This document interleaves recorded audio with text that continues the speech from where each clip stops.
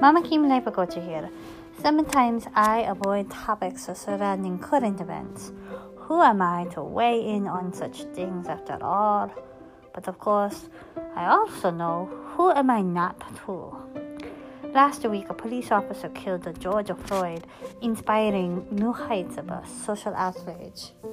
This is where protests come in because, along with all of the other reasons for it, people in the experience of outrage seek others who are in the same experience so that we no longer feel alone and vulnerable and fearful.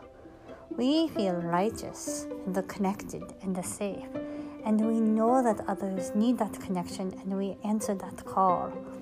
Ultimately, we right the wrongs of violence and anger and hate through love. That is the heart of the matter. And yes, I know that protests sometimes turn violent, and that is something else.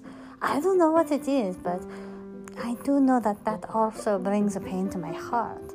But what I want to remind us all of is remember to love one another boldly, courageously, hold each other safely, and know that I love you, and there is nothing you can do about it, okay?